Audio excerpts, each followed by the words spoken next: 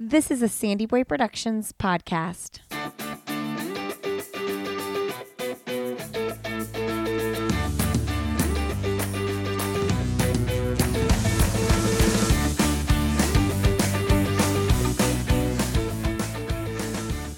Hey everybody, welcome to I'll Have Another Podcast with Lindsay Heim. I'm your host, Lindsay. Thank you so much for joining us today. I'm really excited about my guest, Emily Pifer. She has a book that is beautifully written called The Running Body. The book tells Emily's story and the story of so many other competitive and recreational runners who struggle with overtraining and disordered eating. And then bone injuries, lots of loss, and the emotional and physical healing process that comes with that loss. Okay, so Emily writes about her experience as a college track and cross country runner and also dives into the broader culture of elite distance running. Emily received her MFA in creative nonfiction from the University of Wyoming and is now a PhD candidate in composition and cultural rhetoric at Syracuse University. Okay, so the writing in this book is so well done. It is not what I expected at all. I don't know that I've ever actually read a book written this way. I had actually already recorded this interview, and then I noticed Allison Wade from Fast Women was talking about the book in her newsletter as well, and I agreed with everything she had to say about the book. Honestly, loved this conversation with Emily so much, and this was one of those conversations I had 50 minutes to record. I had like a hard stop to go pick up one of my kids, and I remember thinking throughout the interview, oh my gosh, why of all interviews do I have to have this hard stop? Because I just wanted to hear more of what she was saying, and I appreciate her work so much. So thank you, Emily, for this beautiful book. I hope you all enjoy this conversation.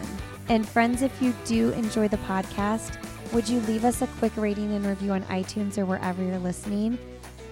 When you do leave a rating and review, you are entered to win a pair of Gooder sunglasses. And I think it's time to pick a winner for the month. We haven't done the winner for the month yet. For the month of April, okay, this is coming from Favorite Podcast to Run with Jack from NC. Oh, we've got some North Carolina listeners, huh?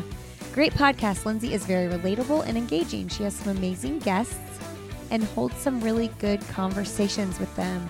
Jack from NC, thank you. You have won the pair of Gooder shades, so send me an email, lindsay@sandyboyproductions.com, and I will get that process rolling. All right, friends, please enjoy my conversation with Emily. All right. Today on the podcast, we have Emily Pifer on the show. Welcome to the show, Emily. Thanks so much, Lindsay. It's so great to chat with you. I am excited to have you on the show. You have written this beautiful book. I'm going to show it for the video. Look how pretty that is. Tell us about The Running Body. We're going to get into your story, but can you give me just a quick reason why you wrote the book and what it's about? Yeah, I would probably answer this question different on different days. But I, had a really intense experience with running in college. But it's also a very common experience. I've heard and I hope that it's getting better, but especially when I was in the NCAA, which was between 2010 and 2013 or 14, where I was, in the short, to say it really shortly, I was just running way too much and not eating enough. The very classic story. Sometimes it's called, quote unquote, taking the shortcut. But basically just developed really disordered eating habits. Meanwhile, just really racking up the mileage and had this, very one track mind where all I wanted really was to be as fast as possible in that moment. And by moment, I just mean while I was in college and probably even just that particular season. I was so focused on that. And then what happens a lot of times when people get into that experience, as we know, is that the stress fractures or other injuries start happening. And that's what happened to me. I had several within the span of about a year, and then basically just left college and collegiate running about a semester early, did not finish my eligibility, and was just kind of in a dark place, especially with my body and the way that I felt about it and the way that I felt that it had, failed me basically. And so for a few years, I was just kind of trying to heal, I would say, trying to recover, but it really did take me a while. I was living in New York City, interning at magazines. I knew I wanted to be a writer and to write, but I also really did not want to write about running. I really just wanted to like get away from it. Every now and then I would like run with a friend or maybe talk about my past as a runner, but I really was not, I just wanted to let that part of me go because I felt that it was just too painful. And I really felt that, because in a way running had let me go, had failed me, I didn't want to keep hanging on to it. It almost felt like embarrassing or shameful for me to even think about running anymore. So I applied to graduate schools in creative writing and attended the University of Wyoming starting in about 2015. So that was just a couple of years outside of college, really. And it took me a couple semesters. And then one day I had an essay due, and I didn't know what I was going to write about. I think I was on a plane and I just started kind of like journaling, but I was writing about running, and it was really the first time I had allowed myself to do that. And I turned that essay in, and my professor at the time, Andy Fitch, as well as some of my like workshop classmates, were like, "I think this is like a book. I think this is your thesis. I think this is your first book." And I remember walking home that day and just being like, both like, oh, crap. Like, I don't want this to be my book. I don't want this to be the first story that I tell. But also like almost relieved because I knew they were right. And I was like, I do really want to explore not only why I did what I did to my body in college, but why so many other people do too. And like how the culture of competitive running, as well as like the culture more broadly, impacts these decisions that really young people make. And I think that's what I was starting to feel during this time was like, I made a mistake. I was so young. And now this mistake has impacted my life. And I was just really trying to struggle and negotiate like, what does my life look like now that I'm not a runner anymore? Am I a runner? Am I ever going to be a runner again? Running was like really the love of my life, as so many people who I think, run both competitively and recreationally feel. So it's like, what do we do when it's taken away from us, either temporarily or in the long term? So that's, I think that's really what like got me to write the book, was basically a deadline. But then underneath that deadline, it was like this really sure feeling that this is something I wanted to explore, even though there was a large part of me that also wanted to run away from the whole thing. Wow. That is the best description ever. Emily, that was so beautiful. I have to tell you, like, I feel like this topic gets brought up a lot, right? And when I saw your email, I was like, do I want to talk about disordered eating? Like, it's so prevalent. It's talked about a lot. I feel like I've been talking about a lot on the podcast, but there was something about, like, I don't know. There was something about you that I was like, I really want to explore this with her. And then when I finally actually picked up your book, I was like, oh, this is not what I expected it to be. You are such a beautiful writer. And I hear what you're saying. I actually like resonate with that a lot, because like the grieving part and then like wanting to run away from it and not want to talk about it. Like I have a certain experience going on in my own life right now, like a big surgery coming up. And it's almost like I'm avoiding talking about it, and I'm already grieving the loss of what it is. And so much of what I was reading in your book, I wish I could find it right now. Do you know what part I'm talking about when you are talking about grieving and the loss? Maybe the part that stands out to me, it could be the part where I'm like, I think I'm talking about Googling, like about the grieving internet process. Tells you, yes. Yeah. I wish I could find it, because it's so beautiful. Because when you wrote that, what are you grieving? What are you talking about? I think at the core of it, it was so much more in a lot of ways than running for me. When, all those injuries happened, and I think stress fractures can be really hard to come back from sometimes too. I think in all injuries, these injuries that take a long time to heal. I think I kind of I think all of us have those 4 to 6 weeks injuries or something like that, and then we're back running. And I think those are really hard too. But the really long injuries, and also this sense of, I had this sense even when I was in college, that it was kind of over for me, that I had tried this thing and it did not work. I had, taken this shortcut, and basically I think I write somewhere in the book, like, the jig was up. It was just over for me. And I really felt that, even though I think at the time I didn't have a lot of wisdom and a lot of knowledge about my body, but it was just that I knew I needed a long break. Like, I knew I had to step away from this situation that was becoming dangerous for me, just because of the way that I was treating my body, and I think unable to heal in the context I was in. And so for me, when I was grieving the loss, it wasn't just the loss of running, which I loved so much, the loss of competition or teammates. I think it was the loss of who I thought I was and who I really wanted to be. It was like almost an identity crisis, we can think of it as. And I think that every injury honestly kind of feels like that. Every illness, everything that kind of knocks us down. For me, I shouldn't speak too generally. Just for me, I feel like I can easily have these mini identity crises, but I think this one felt so big because I was a runner. That's how I saw myself, and I no longer was. And then I was like, well, then who am I? Because I have no idea how to kind of make sense of life without running, which is, I mean, it sounds so dramatic, but I feel like people really, get it, who get it. Oh, totally. 100%. I was looking down because I was looking for that exact page because I was like, I want to quote that. Why did I I not know. I dog wish ear I. it? Yeah, I don't know it either. I feel like it's a section I remember working on, and I know where it is in general, Yes, but it would take me a totally.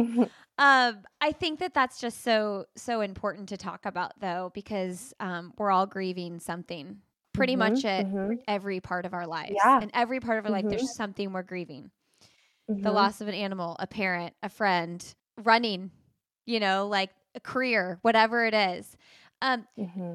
Now, the book is called The Running Body, and that, you find out quickly, means something different than what you might think it means. Can you tell us what the running body is in your mind?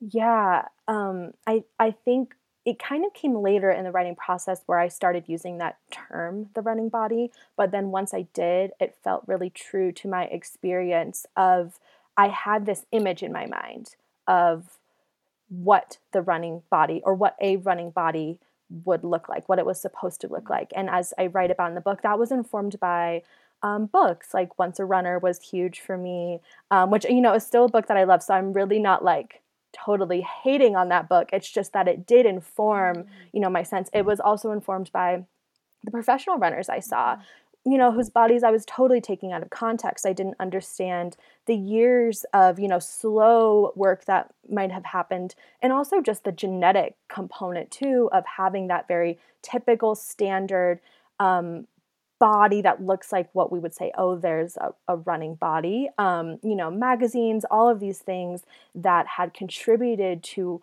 what I thought I was supposed to look like. And so when I began this process of beginning to run a lot more and starting to eat a lot less, it was this image in my head that kind of drove me. And that when I would become very fixated on the image, it was sort of like I was working towards this specific running body that I had in my mind. And so it's something that in the book I began kind of still holding up to this almost like on a pedestal. But then what's really important, I think, for all of us who are in this process of recovering is that by the end, we've dismantled that image of the running body. At least the way that image has a hold on us, I think, is really important to kind of work through. When you first started noticing that this was, you had this mentality, I have to be smaller to run faster. And also, did it become how I look as well? Because you have to look a certain way to run a certain way? Yeah, I think that was a huge part of it. I think in high school, I never quite put that together. And then in college, it really became almost impossible for me to ignore that I felt that by the most part, or for the most part, that most of the runners winning or at the top or running the times that I wanted to looked differently than me. And so it was about running faster, but to me, running faster and looking a certain way just became so entangled that I just, became super wrapped up in the way my body looked, even though that wasn't supposed to be the main driver, if that makes sense. What do you think? I mean, this is a really broad question. What do you think needs to happen in high school programs and college programs to support women and men who are struggling with this? Mm-hmm. I think one of the conversations that really gives me hope that I'm starting to hear a lot right now that I don't ever remember hearing when I was in high school or college is just this conversation about letting especially young girls go through puberty and making sure that they are able to do that in a healthy, supported way, in a way that doesn't trigger these kinds of mentalities or questions or ideas, that kind of honors the process of the way that sometimes the process of puberty can slow us down. Um, that being said, that wasn't a huge part of my story. I did go through puberty in high school. I had a healthy relationship with my body and with food in high school. But, I just think for broadly, I really appreciate that conversation because the way it honors the sort of long-term, slow process of not just like coming into our bodies, no matter how we're competing, what kind of body we're competing in, but also just the long-term process of getting better, of seeing progress. That I think that's prevalent at like all different levels of running too, but especially in college, I felt that there was this like urgency to be the best that I could while I was in college. And so I think one of the main things that I love about that conversation and conversations related to that is just thinking about college and high school as just kind of steps along a lifelong journey of running, whether that's elite running, competitive running, but just thinking of each of those as, just different steps along the path rather than the end of the path, or not, maybe not the end of the path, but like the most important urgent step right now. We have to be super fast. We have to get the most out of our athletes. That was definitely the mentality at my university. And I kind of got wrapped up into it, not just totally putting the blame on, my college team or anything like that, because I think in the book and in my life, I find it really useful to take responsibility for the ways that I, played a part in this and got wrapped up in the mentality. But I just think it's all about like the messages that we talk about with our young athletes and just trying to really instill a long-term mentality rather than a short-term, we have to be as fast as possible this season or, we're not valued. That's a really intriguing point you bring up about taking some responsibility. Mm-hmm. I feel like, in 2023, like therapy is the way. We're unpacking so much from our childhood and all the things. Yes. Whew, it is a lot. And I've been thinking about that a lot with like some of the things I do in life and like how much of that is because of different things that happened when I was young. And then how much of it as an adult do I need to just take responsibility and move on? I don't know if that's the right word, but it's kind of a touchy thing to talk about too, because of course we want these teachers and mentors and coaches and parents and anybody that's older than you that's mentoring you and leading you to do it the right way. And I'm using Mm-hmm. quotations because like, what is the right way? It's not Mm-hmm. shaming people for their bodies, I'll tell you that. Right. But yeah, there's kind of like a fine balance there of like, it's okay to be sad and angry and like Mm-hmm. also come to understand why some of these things happen because of X, Y, and Z that somebody else did. But what does that mean for you to take responsibility? You are so young still. That Yes. was a very rambly question, but I just had so many thoughts and feelings as I was processing that.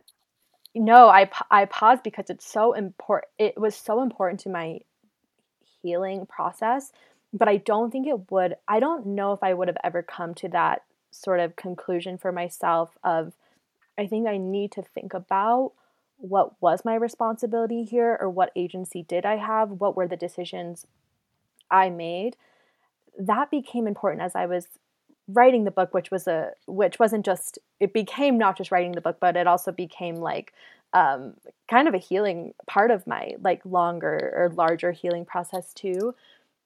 But I think I just realized that for myself, that if I was able to find the parts of my story that, I did not only did I like make these decisions myself in a way, but that I found joy in, or that I enjoyed, that I found something in. And I think for me, I just needed to really think about, why did I actually, when I look back, I really enjoyed the process of basically disciplining my body to injury, robbing it of the nutrients that it needed, clearly running way too much. What are the parts of that process that I don't know, yeah, found enjoyment in, found something in. And for me, I think I don't even know how to talk about this either, because I think it is so touchy, and I think it's so individual. I think like with every different experience, like, do you need to take responsibility? Did you have agency? What responsibility, might you take? How might that help you? But for me, I think just for some reason, it really helped me heal, and it helped me realize, I think, that like I made decisions at that point in my life that were really impacted by people who had power over me, structures that had power over me, ideologies that had power over me, but that in the end, I also had some agency, which means I still have agency to heal and to process and to kind of investigate why I made those decisions, so I can make better decisions about my body in the future. So I don't know. I really love that question, and I love what you're bringing up. And I do just think it's so complicated thinking about, where is the responsibility that we take as individuals, and then how do we also, at the same time, hold these broader systems of power, such as coaches or the institution of the NCAA, whatever it is, accountable to. So that was something that was really hard for me in the book, and it's still kind of hard for me to disentangle, but ultimately really useful to think through. All right, let me tell you about Smart Eats Iron Lift, an excellent source of iron, highly absorbed and easily digested. 25 vitamins and minerals, 15 grams of protein. And here's the thing, women runners especially are prone to low iron. You've heard me talk about it on this podcast quite a bit. And you can use Iron Lift to restore your iron levels. Here's the thing, this is a powder, and you drink it for boosting iron levels. It tastes great.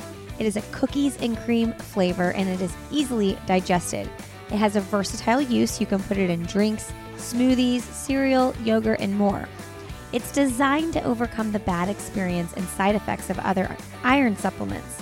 Made for women runners by providing bioavailable iron and an anti-inflammatory blend. It also provides protein, prebiotic fiber, and 25 essential vitamins and minerals. I know a lot of people have issues with iron supplements upsetting their stomach, and that is one of the reasons the founders of this awesome product created it. They made this to be delicious and digestible. So go to smarteatspantry.com and use the code RUNNER to save 25% off your order. That's smarteatspantry.com and the code RUNNER for 25% off your order. All right, back to the show. As you thought through, like, why was I finding joy in this? I really liked that process. It's almost like maybe the reward or like the feeling of like satisfaction when you're like, oh, I'm down 2 more pounds or whatever it is. Have you found that you need a replacement or something else that gives you a satisfaction like that? That's also a really interesting question. I think there is a part of me that will always struggle with a kind of, I guess, intensity, let's say, a kind of wanting that.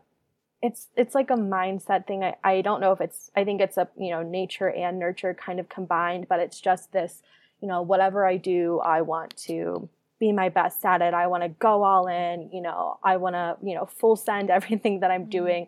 I still have that potential for intensity and overworking, not, kind of pushing my feelings or my body to the side while I go after something. Like, I definitely still have that in me, but I think over the years, and I'm 31 now, so it's like, it's been a good bit. And I think I've just, I don't know, with life experience, with time, with, I guess, work, you just kind of get to this place where, at least for myself, I'm like kind of able to check that part of myself a little bit more, keep it in check. And so, as I've started running a little bit again, definitely less than I did in college, as I've, kind of found my way back to movement and a love for movement, I still have to keep it in check. But it would also be a lie to say that I didn't love, going out there and working really hard at whatever I'm doing. So it's just something that I'm careful about, I think, because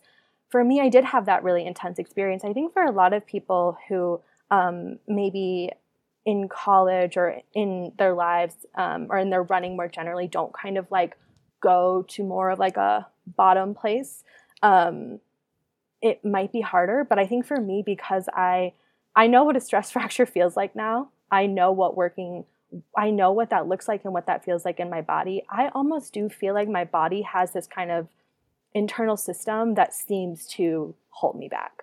And it's almost frustrating because it's like there's a part of me that wants to push always through whatever I'm doing. But I feel like there's something that stops me now. And I think that could just be because of the pain that I did put my body in. And it almost seems like it keeps me in check as much as I keep myself in check. What do you think would have been helpful for you in college?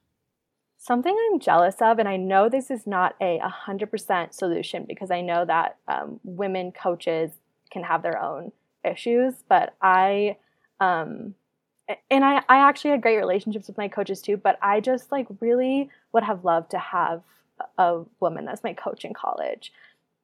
I don't know if that would have solved anything or everything. I just think about that a lot, and I am so excited when I see these women coaches in the NCAA, doing, just like when they talk about their work and their focuses with their athletes, I'm like, wow, that just sounds so different and just such a different like approach than what I think a lot of male coaches seem to have, at least in my experience in college running.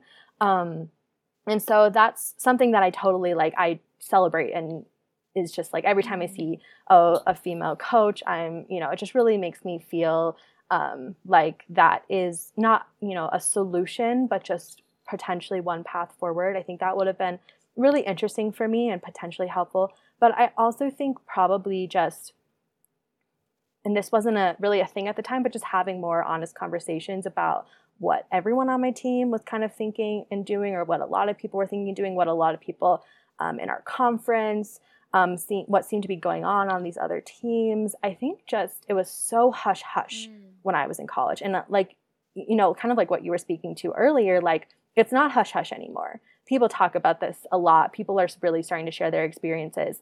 It's totally different. But I think just having more conversations, and I think I really needed someone to kind of call me out in a way that I couldn't ignore.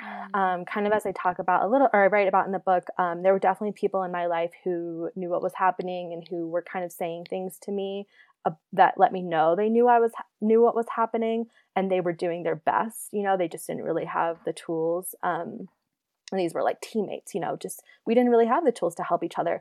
But I think that there are people who could have stepped in a more like direct way that would have let me know like what you're doing. Not only is it not necessary, it's not going to have good results in the end.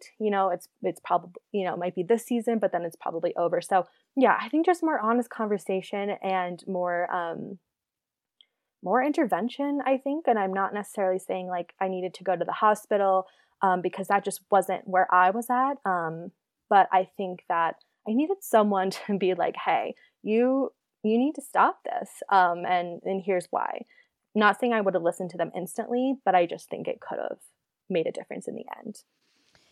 Yeah, that's a tough place to be in because especially as we were talking about being at a young age, to be that friend that kind of like shakes you and says like, I won't let you do this to yourself anymore. Because that can damage your friendship, and you could lose a friend over that, and maybe a couple years down the road, you might come to and say, oh, my friend loved me so much, they wanted to help me. But when you are kind of like laser focused on this thing and you don't want anything to pull you away from it, it can be really hard to hear that. Mm-hmm.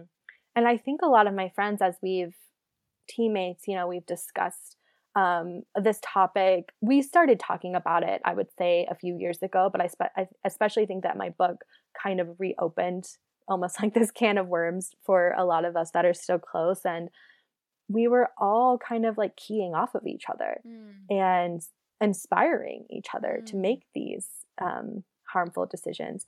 And so, and I guess I shouldn't say all, but some of us were. And I think to step in when you're in that mindset of like, I kind of want to do what she's doing though, or I kind of want to be where she's at. I think I should be doing that.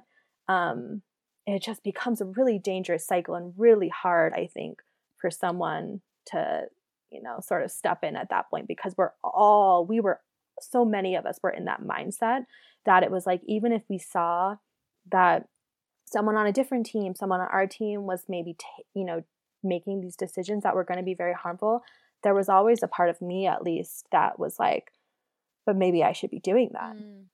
Maybe I shouldn't be worried for her. Maybe I should be trying to emulate her. So it was just when I was in the NCAA, that was like the feeling that I got. I really hope it's not like that anymore, but it just felt like a very contagious place for these kinds of eating disorders, disordered eating, overtraining. It felt like it was just in the water that we were all swimming in. If I had a young daughter going to run in college, I would highly encourage her to go to a program that had a woman coach. I really would. And it's not to say there are not stand-up awesome male coaches out there. Yeah. I know there's many of you, and some of you that might be listening.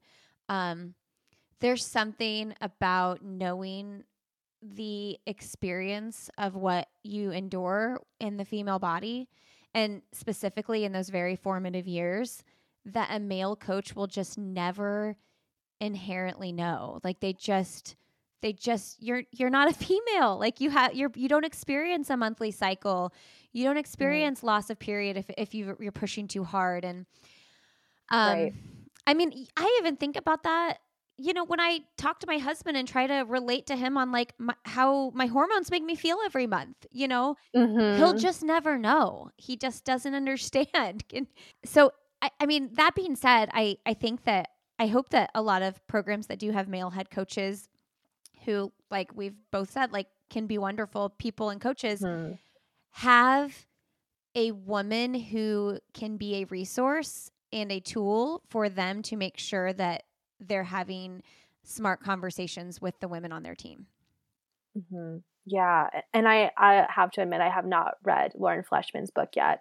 But I've listened to a lot of interviews with her. And something that it seems like I think she talks about in that book, from what I've gleaned, is just having coaches, whether they're women or men coaches, like not treating all athletes as if they have the same body.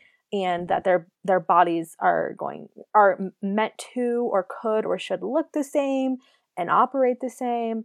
And I do think that I agree that I think that having a female coach, I just imagine that they are more likely to step in when they see their female athletes. Or something I write about in the book is there were people who were asking me if I get my period regularly. And I was lying. So I think that's important to say too.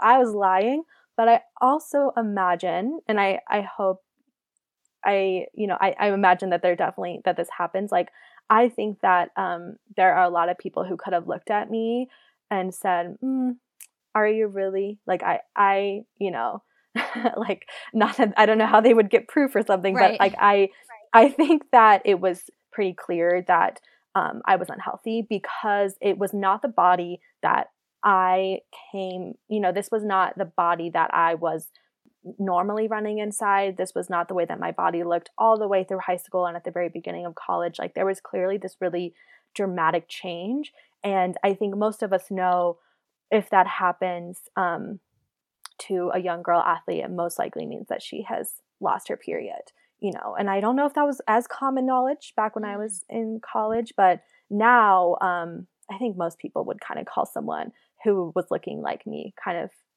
out for probably lying or at least fibbing a little bit.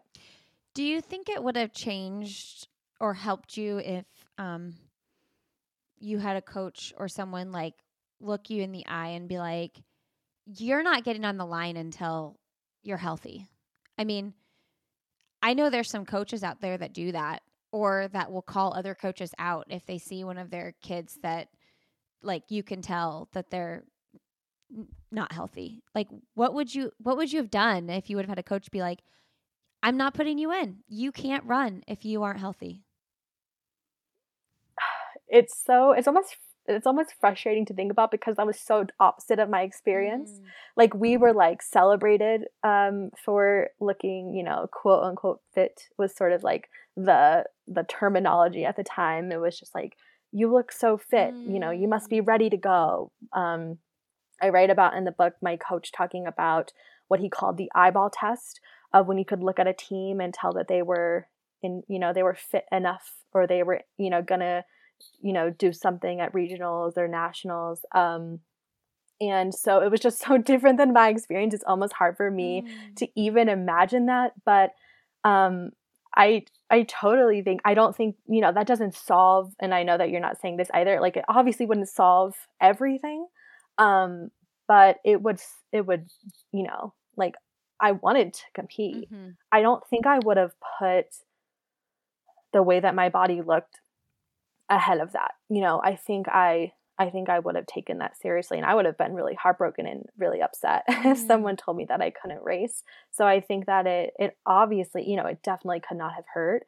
And it's really interesting, you know, to even think about another coach from another team saying, hey, your athletes don't look healthy, something like that. I mean, to me, you know, just getting all of this more out in the open just seems like at least part of the solution. So totally, I think that would have been a great thing if someone would have said, hey, like, we know that you're running fast right now, but you're not healthy enough to be out there. What is your message to a young woman who is in the position you were in 10 years ago, 12 years ago? This is also hard because there's not a lot of things that I could have told myself back then, because I was, you know, I think these kinds of more direct things of like, you can't race, or we're going to take you to see a therapist or a doctor, those probably would have been better for me, because there's just not a lot of of things I could have told myself. I've even thought about like, if I would have came across my own book when I was, you know, let's say I was like in college or something, or someone in my similar position, I probably would have, you know, read the back or something and thought like, oh, she was just unlucky, it's going to work for me, you know, something like that. So it's just really complicated. And but, you know, all of that aside, I just think like something that sort of sounds like cliche or cheesy, but like you are whole, and like you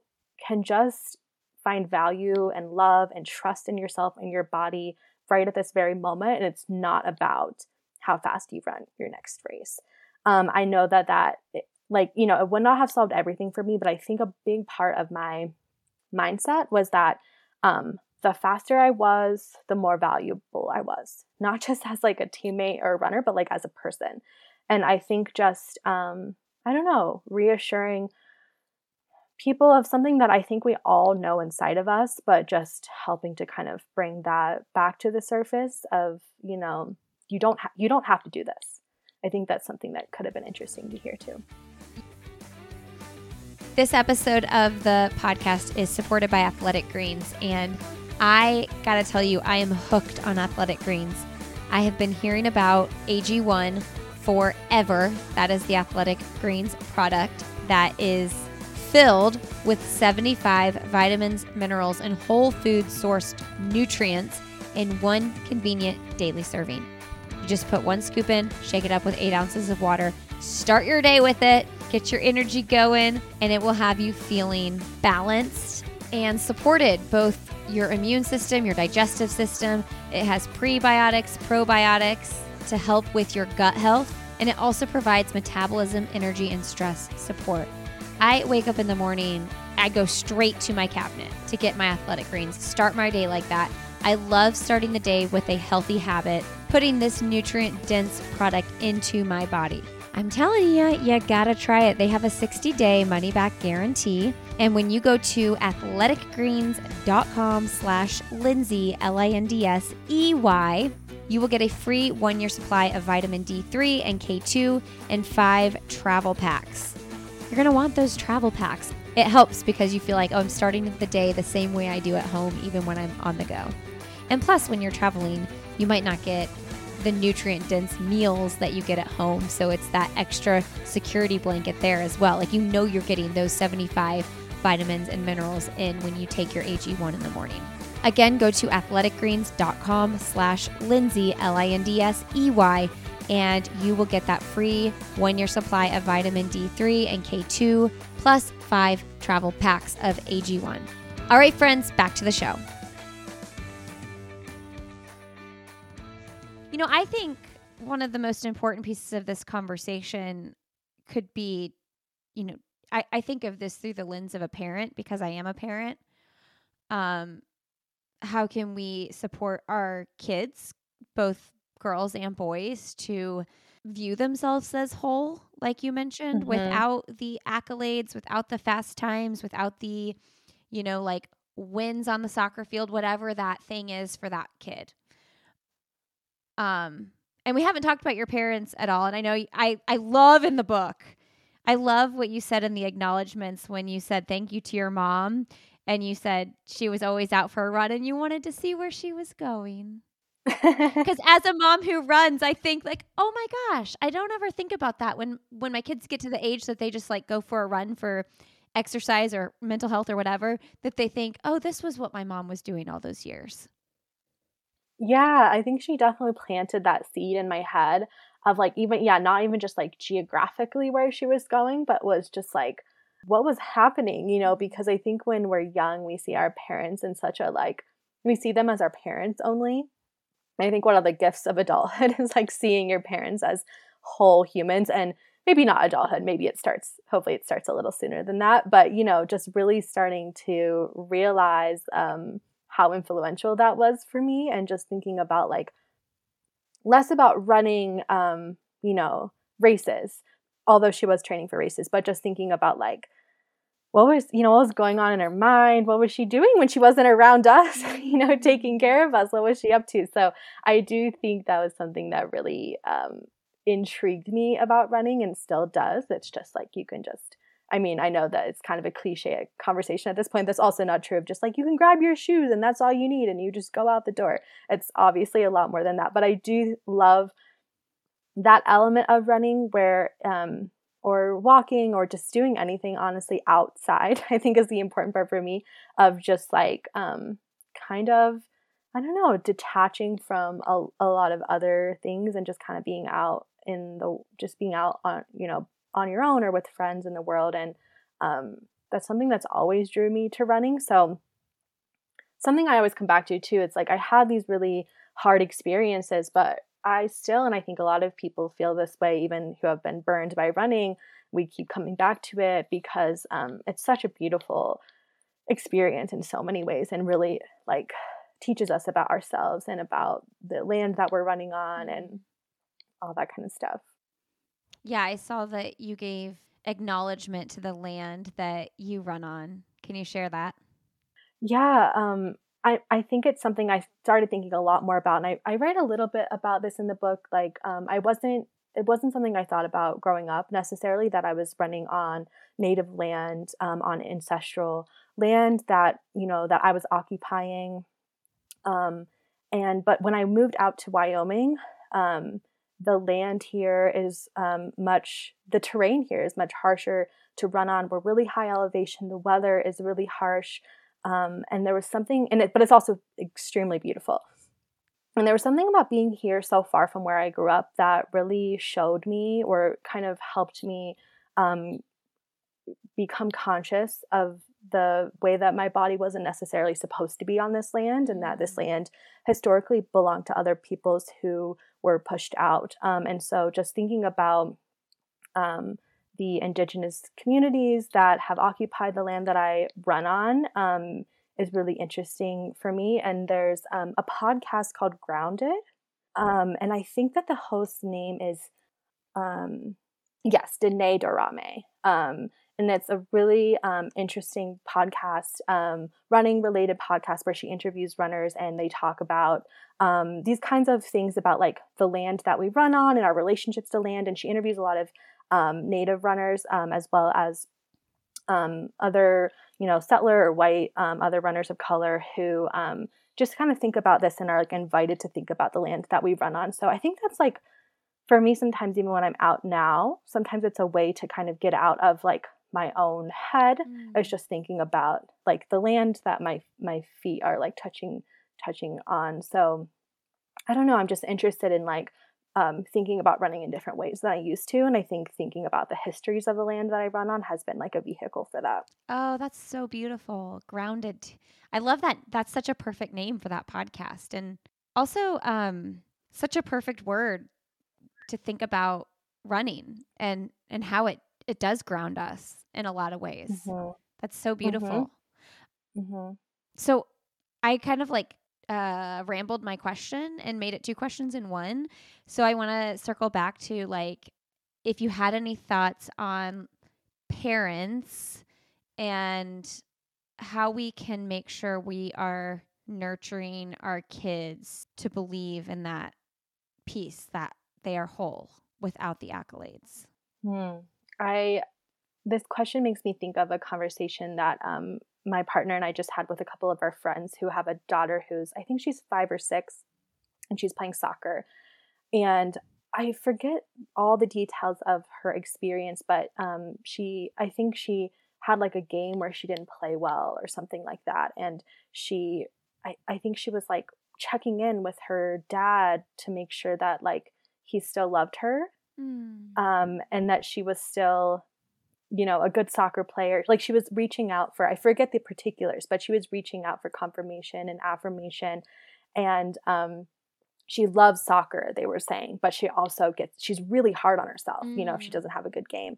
And I like started tearing up when they were telling us, when I first heard about this, because I was like, oh, she's probably going to be a great soccer player, but she's also going to have a hard time.